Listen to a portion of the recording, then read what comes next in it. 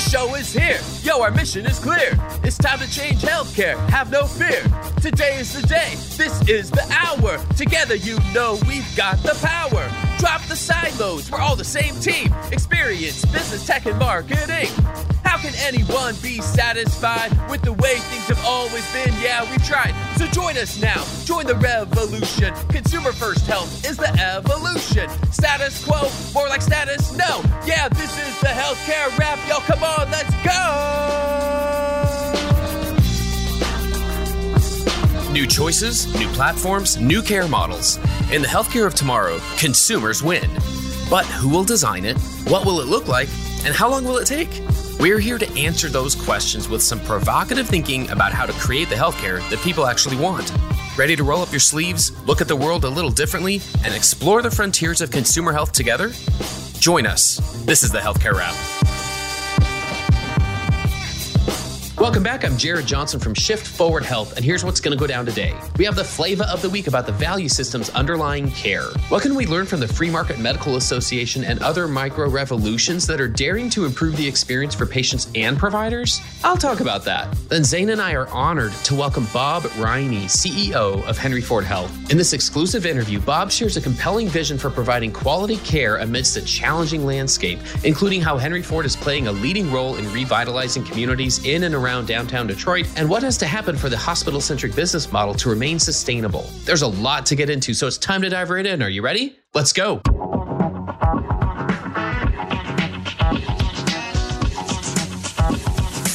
Flavor of the week.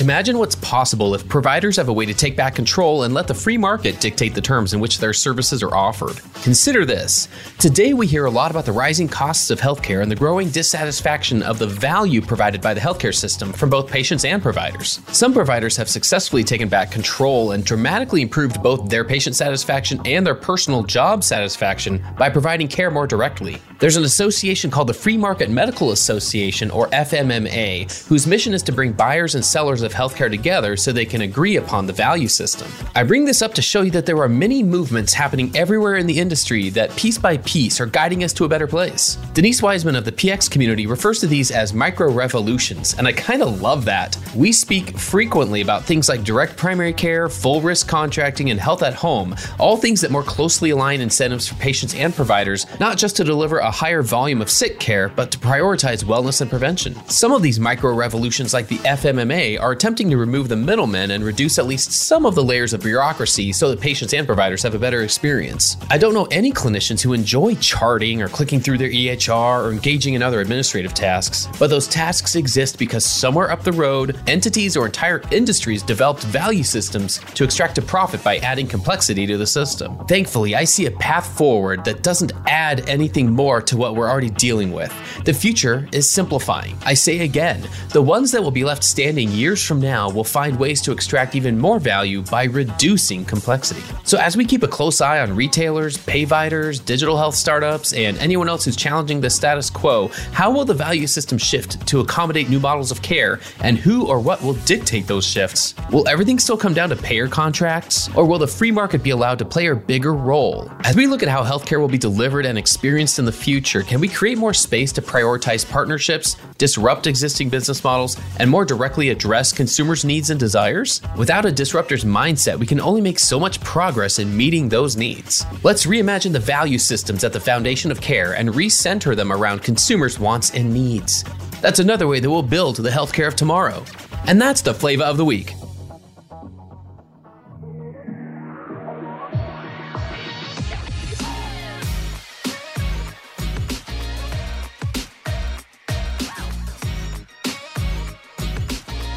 The flow.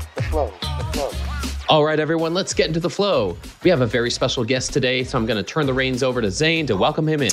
Hi, everyone. It's so good to be here. And today I have the special privilege interviewing a friend and former big boss of mine, so to speak, Robert G. Riney, Bob Riney, the president and CEO of Henry Ford Health System. Bob, welcome to the show. Hi, happy to be here, Zane. Bob is a very wise leader, very strategic, had a wonderful time working with him when I was at Henry Ford. And he comes from a very interesting career path. Our understanding, Bob, you were the chief operating officer for a number of years, the chief human resource officer. And I hear that you actually started your career off as a security guard. Is that true? Well, it's kind of a funny story, but I am celebrating my 45th year with Henry Ford Health. Wow. And I did start as a teenager when I was a Wayne State University student looking for a place I could walk to work. And the security assignment that I had was to be the guard of the student nurses' dormitory. And I'll just leave it there. Okay. From that, I was actually not planning on going into healthcare, but I saw an organization that, quite frankly, just checked all my boxes. It was nice, complex. It was mission-oriented, but it was a business. And it had an incredible amount of diversity, even back at that time. And those all just turned me on. And I thought, this is a place I could lean into and go even deeper with. And then here I am now in the privilege to serve as CEO. That's amazing. That's fantastic. What would you have done, Bob, if you weren't in healthcare? What was your aspiration? Where were you trying to go? My original thought was that I was going to head into criminal law. Okay. And I was always intrigued by, representing the underdog and making sure that they had a fair place. And actually, as I think about my career in healthcare, that's one of the passions that's continued, and that's helping make sure that the underserved get the same privileges that everyone else does in terms of access to quality and consistent healthcare. I love that. I think that's going to dovetail into a lot of the questions that we have prepared for you today. Bob, maybe before we dive into a little bit more, could you give an overview of Henry Ford Health to our listeners? We have listeners listening in from all over the country, including Canada, but I think sometimes people don't fully understand the breadth and depth of what you all are doing at Henry Ford Health and the size of the enterprise that you're leading. And so if you could take a moment just to sort of explain it, that would be fantastic. So Henry Ford Health has assets throughout the state of Michigan, but most of it is concentrated in Detroit and the metropolitan Detroit area. Our organization is over 100 years old. It was actually founded by Henry Ford himself. And when he put a shovel in the ground, he said, Detroit doesn't need another hospital. It needs a hotel for sick people. I find that statement made 110 years ago to be quite extraordinary as we continue in the industry to try and meet that goal. We have a combination of large and middle-sized hospitals. We have over 100 ambulatory sites. We have a very big digital profile. We own a health insurance company called Health Alliance Plan. And most importantly, we have 33,000 of the best team members that you could ever ask for. That's huge. So what I'm hearing there is that y'all are like an integrated delivery network, similar to like the Kaisers of the world and others. We are very much an integrated delivery system, and we really believe that medicine is a team sport, and the coordination of care is what people need and what produces great outcomes. Well, big news coming out of, Henry Ford Health, and, obviously it impacts me because I actually live still in call it the footprint of your campus, but it sounds like y'all are working on big plans, working with the Pistons and others to build a brand new medical campus and really being part of, call it the revival of the city.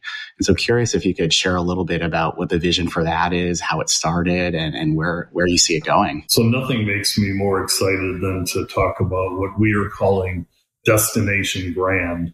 And we refer to that because our flagship Henry Ford Hospital sits on West Grand Boulevard. But to answer your question, Zane, we are working with unusual partners in a lot of ways, which really excites me, to not only transform our campus, but also to transform the community around our campus. And so we're building an all-new bed tower, new ERs, new ORs, new procedure rooms. We have a need to modernize a campus that was originated over 100 years ago. And that also fits with our mission to continue to be a destination place at that particular hospital for complex care that really can't or shouldn't be done at many places. And we've got the clinical excellence to do it. But we're partnering with the Detroit Pistons to build walkways, bike paths, green space, and multi-income housing so Nice. that we can be inviting for all populations at all different levels of means. And then we're partnering with the Michigan State University to build a joint research building that's really going to be focused on population health and figuring out how to eliminate disparities in various communities based on both health access and health outcome. And so these partnerships are, I think, what the industry needs more of. And we're really excited. And it'll be one of the biggest investments in the city of Detroit in 3 or 4 decades, and just really add to the vibrancy of a city that was so important in America's history and now is coming back so strongly. That's fantastic. Yeah, that's amazing. And I agree. Partnerships are what the industry needs a lot more of. And I love that y'all are really setting a new standard here. That kind of makes me think broadly about the state of the industry right now. We're sitting here almost halfway through 2023. I wonder if you can give us a state of the state from your perspective, from a leadership perspective, because that's a pretty groundbreaking project you just described. I mean, needless to say, I imagine amid all of the challenges that are out there facing hospital systems right now, it's great to be able to point to something like that and use that as a rallying point. But maybe you can give us just a broader state of the state in terms of what hospital systems are facing right now and, what we're doing about it. Well, first of all, Jared, you couldn't be more correct about the fact that, the industry has had such turmoil the last few years that people are just desperate for excitement and for hope for the future in the industry. And so this project is a really important rallying cry in that regard. But to talk about the industry itself, it's at a real inflection point. The burnout that happened from the pandemic of healthcare workers really taught us several things. One is that there's only so much any one group of humans can take, and that there's a price you pay when you face such an unbelievable situation as we did with the COVID pandemic. And secondly, you recognize that public health is something that communities desperately rely on. And unfortunately, for many, many markets, the public health system infrastructure wasn't there. And so the health system, the hospitals, had to not only serve an unbelievable volume from the pandemic, but had to serve as de facto the public health companies as well for communities. And so the industry, as a result of all that change and stress, has had a number of problems. One is that the math doesn't work anymore. Payments are fixed for the most part as an industry, and labor costs, because of the severe shortage and the burnout from the pandemic, have gone up in many classifications 20-25% in just a couple years' time. Well, when your revenue is going up 3% and your expense is going up 20-25%, simple math tells you that just doesn't work. And so that's a real stress point for the industry. And then the other thing that is happening is disruptors to the industry are coming in at a rapid rate, and they're trying to get at just the most lucrative parts of the industry from an economic standpoint. And, if you're a for-profit company, it makes sense that that's what you would do. But again, that erodes the whole goal of connected team-based care. And it puts patients potentially back in kind of going to various places for care that is not well connected. So we're trying to be that connector. We're trying to partner with organizations that share our values, but that really want to own maybe a certain aspect of the continuum, but understand the need for connectivity. We're okay with that. And we're trying to partner with companies that really value our obligation to put health over treatment. And right now, we're still an industry that focuses on treating someone after they are facing something severe. We need to really work on the health status and helping people lead healthier lives. So, if we can work with companies that share those values, I don't think that we can or should do everything alone anymore.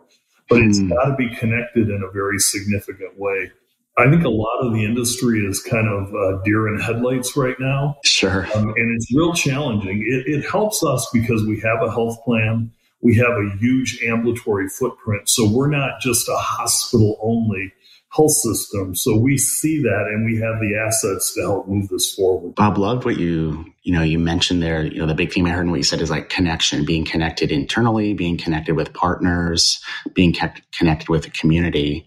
And, certainly from our vantage point, here on the podcast, we spend a lot of time talking about digital health, digital transformation. And so curious, Bob, how are you all thinking about, I would imagine one of the solves to everything you're talking about is technology. How are you all thinking about deploying novel use cases of consumer-focused tech to help connect the organization to the community, to patients, and within itself? Yeah, it's the question of the era. Sure. It really is. And there's an arms race to adopt both AI and digital solutions. And one of the things that we're going to have to do as an industry, quite frankly, is try and spread if it works and fail fast if it doesn't, because not everything's going to work. Right. But we have to move forward and really find a way to create ultimately a very connected success.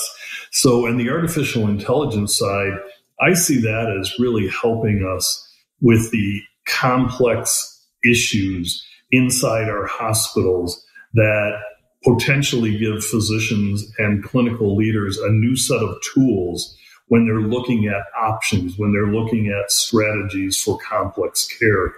On the consumer side, I see digital as being a way to transfer care from clinic to care anywhere. Care can be delivered, quite frankly, through your watch while you're in your car or in your office or at your home. And right now we're using virtual connectivity for appointments, but that's the tip of the iceberg. We're soon going to have a series of diagnostic tools. The other thing that I know is going to happen as a result of digital solutions is the health system will become more efficient. Most people don't realize that there are a lot of no-shows and cancellations in healthcare because people at the last minute just don't feel well enough to go to the clinic or to go to the doctor's office, or just life gets in the way. What we have found with virtual visits is those no-shows or cancellations almost completely go away. So the care is not delayed as a result of that, and the assessment of the physician is not delayed as a result of that. And then last but not least is access. Access has been a real challenge in the industry. And while we're better than many, we still know that access for appointments is really tough. And let's just look at what's happened in the area of behavioral health. Behavioral health is so in demand because of the soaring need related to mental illness, which also in part is a byproduct of coming through the pandemic. Sure. Virtual visits in behavioral health have been a game changer. People don't have to go through the stigma of going to a behavioral health clinic. They don't have to go through just all the stress of, in some cases, leaving their environment where they feel comfortable and going to one where they don't. And so the frequency of visits, the continuity of care, and the lack of cancellations all just make for a more enriching experience. So you can hear my passion about this. Yes. I think there's going to be a lot of things. Let me just make one comment, though. This will never replace the need for the most human touch. This is to supplement. Healthcare is an intimately human experience, and we have no plans on changing that. But this will augment and support it in a way that's a win-win. Stay tuned for more provocative thinking after the break. Consumer demands, disruptive technologies, and AI are shaping healthcare for years to come. On the Hello Healthcare podcast, we dive deep on these issues with leaders who are driving change. These stories will inspire you to create and demand a better future in healthcare. Learn more at hellohealthcare.com. And now, back to the show.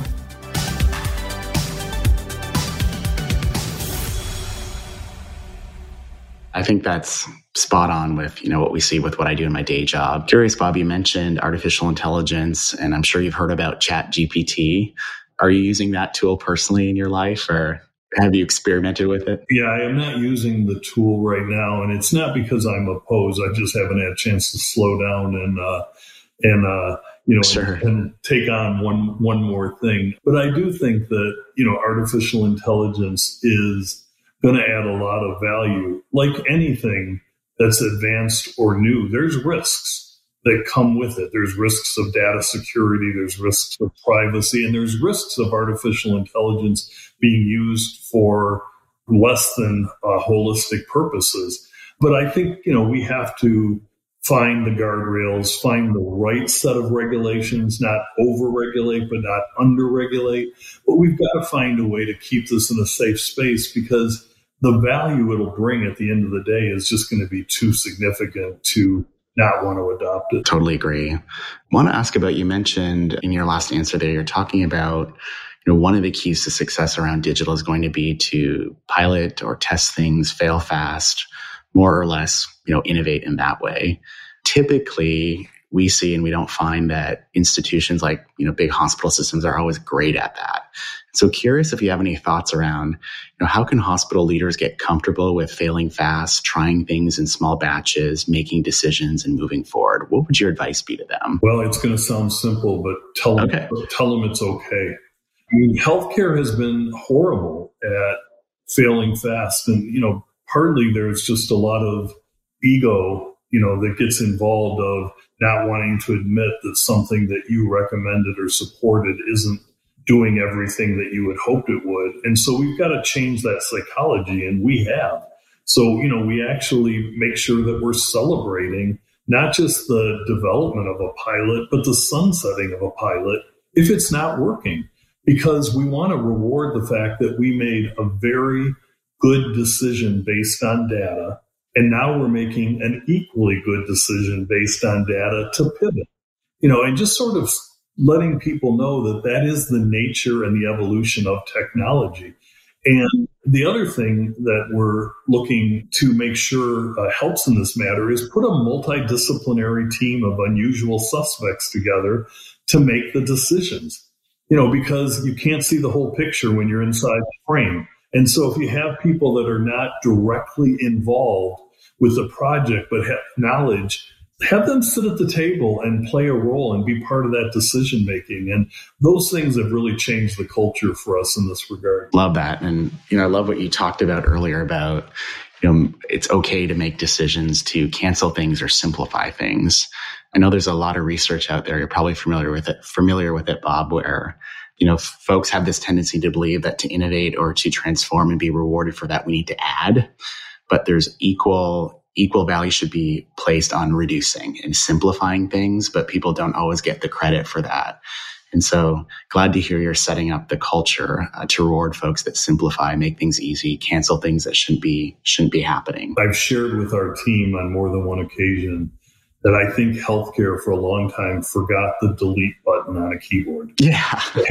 Meaning that, we would find new solutions, but we wouldn't eliminate the old solution, and added to complexity and bureaucracy. And so, just as a rule of thumb, I always encourage people, when you're bringing me a new proposal, a new something, bring me two things that are options for sunsetting. Love that. It sends a message to people and it frees them to think different. Love that. And I think it dovetails into my next question. Wanted to ask Bob, a lot of folks that listen in to the Healthcare Wrap podcast, a lot of them come from professional services, consulting, digital health consulting. Others are in the solution company space. So dare I say the word vendors, trying to sell digital health solutions to health systems, and frankly would love to, pitch to people like you. And so curious, what would your advice be to them? Like, what are the things that they need to show or demonstrate or say to you or one of your leaders that you work directly with to really get their attention to say, wow, whatever you're proposing is something we want to look at? What would your advice be to them? My advice to them would be to be authentic and stop the bullshit. And what I mean by that is, don't come in like, a salesman and not disclose the struggles or the things that haven't worked. I'm going to have a lot more respect and confidence in you if you talk about failed assignments or failed products and what you learn from them. And so when someone comes in and all it is upside and they're the greatest thing since sliced bread, I just turn off because I've discounted them from an integrity standpoint. So talk to me about your learnings. Talk to me about how you're going to partner. Talk to me about how you understand that there's uniqueness and nuance in organizations that need to be considered as it relates to your product fitting in. Don't just come and tell me that it's the solution. So that's my advice is, keep it real and get off the sales game. I don't think we've ever seen that before, Jared, have we? People on their sales game all the time. I'm just kidding. That's why you asked, huh? Yeah, for real. Well, I love that personally because we've all seen it and we see it a lot. So I love just the advice there. And it kind of relates to us when Zane was just mentioning consumer-oriented tech. I love that you said, that's the question of the ages right now. It is what a lot of people are asking. And part of that is just the fact that I think, in my experience and observations at least, that we're talking about, at the end of the day, designing a better experience for consumers, for patients, that doesn't make anything harder for clinicians or administrators. It doesn't have to be one versus the other. And that's a whole skill set that we're learning is kind of outside the DNA of a lot of healthcare organizations. So we're starting to learn, but that does take some new skills and core competencies, I feel like. What do you think it takes? What kind of skills does it take to get better at designing that type of experience? I think that one of the things that we have to really work on is helping people redesign their job when we've implemented new technologies so they feel good about the new aspects of their job as opposed to threatened by the elimination of some things that they've done. Because human beings are all, to some extent, adverse to change and also worry about what's in it for me. And it's a very, human thing to worry about. And so giving you a quick example, we developed the technology in our organization. So now when I go online and make a patient appointment for myself, I can also pre-register and pay the copay, go through my pharmaceutical reconciliation, update all my profile information so that when I go actually see the physician, there's not a waste of time of that stuff. We're getting into a quality discussion about what I really need. But what I found for the first several months when this technology was implemented and working well is I would show up at a clinic and I would still get asked exactly the same thing by the medical assistant or the clinic receptionist. And after a couple of times, I finally came back to the team and said, we haven't completed the continuum. We haven't helped the individuals redesign their roles so that they are excited about the things that they now have time to focus on, as opposed to feeling like, well, this is what I know and this is what I'm supposed to do. And so it's actually worse if you introduce technology and then it's repeated with a traditional method as well. And so I think that's a perfect example of the change management cycle that we just have to work through. Any thoughts? Can I put you on the spot here? Are there any thoughts on how to structure that within an organization? Does somebody own consumer strategy or consumer insights? Does it land on its own or does it report up through somewhere? Is there somewhere that just kind of makes more sense? Yeah, it's a great question, Jared. And we have our head of communication, public relations, and marketing, a woman by the name of Heather Geisler, who also has our consumer experience. And she is working on our front door kind of experience and digital solutions with a whole host of other leaders across the system. But we particularly gave her that assignment because she came to us from the Hyatt Regency. And so she didn't come from a traditional healthcare system. She came from a hospitality national, international company that, everything was around those processes and those consumer facing experiences in terms of whether you choose that chain or another chain. And so sometimes back to my comment about unusual suspects, you also have to bring leaders in that just bring a different view, but know how to partner with all of the existing leaders really well. Very nice. Well, let me pivot here a little bit here as we start to wind down here, Bob. Again, we just thank you so much for your time here. But I would be remiss if I didn't ask a couple of things, as a lot of our listeners, almost everyone, quite frankly, is interested in how people, their philosophies about careers and leadership. So I wonder what you consider your best advice, your best guidance for careers and leadership development. And this could be clinical or non-clinical. I feel like a lot of those things are still the same, and sometimes we end up saying the same things in silos. So what's that best guidance you like to share? One of the things I tell people all the time is you have to have an innate sense of curiosity. To wake up every day curious and anticipating that you're going to be intellectually challenged or learn something that you haven't. And that takes having your ego in balance and not drinking your own Kool-Aid too much on your journey up.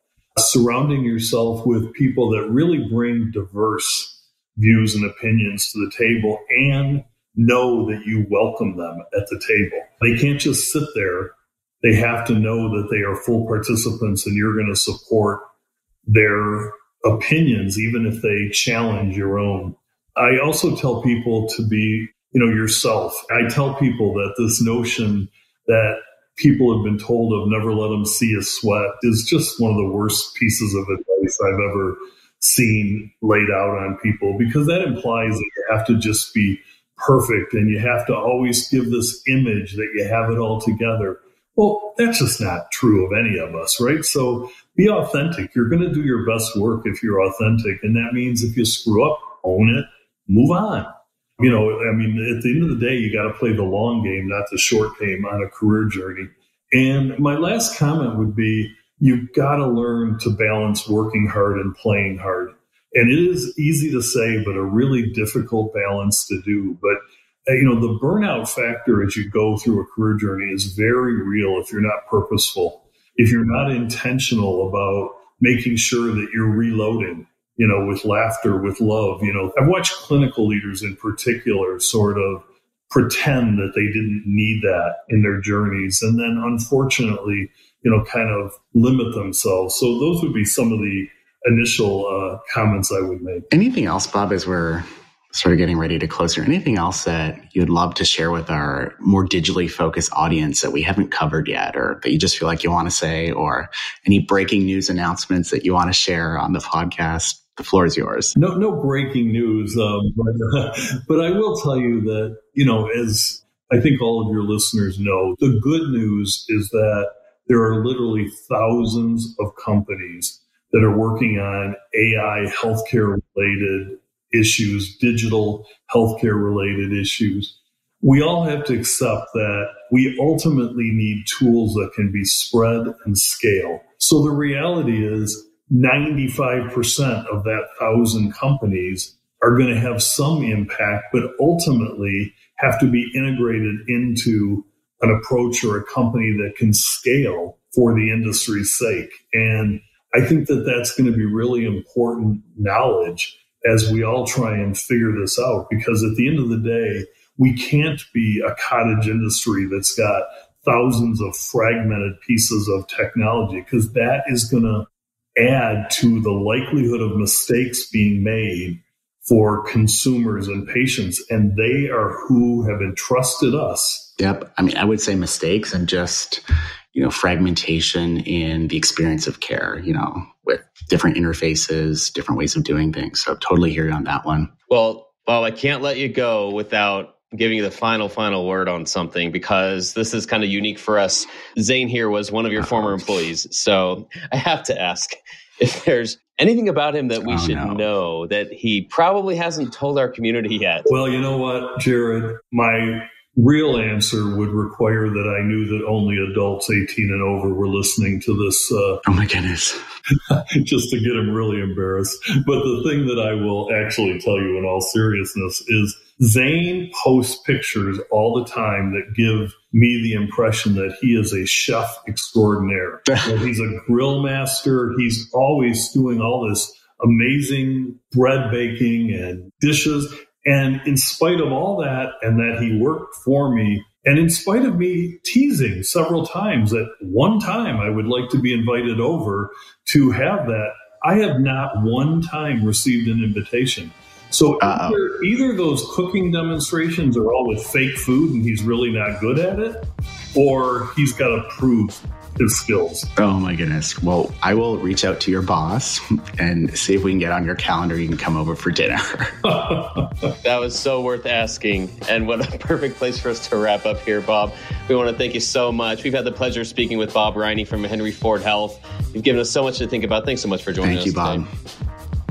Thanks for tuning in. If you like what you heard, please spread the word. Tell your colleagues to tune in for all the awesomeness, then leave a review on Apple, Spotify, or wherever you listen. This show is produced by Shift Forward Health, the channel for changemakers. Subscribe to Shift Forward Health on your favorite podcast app, and you'll be subscribed to our entire library of shows. See our full lineup at shiftforwardhealth.com. One subscription, all the podcasts you need, and it's all for free. And remember, we might have a lot of work to do in healthcare, but we'll get there faster together. Thanks again.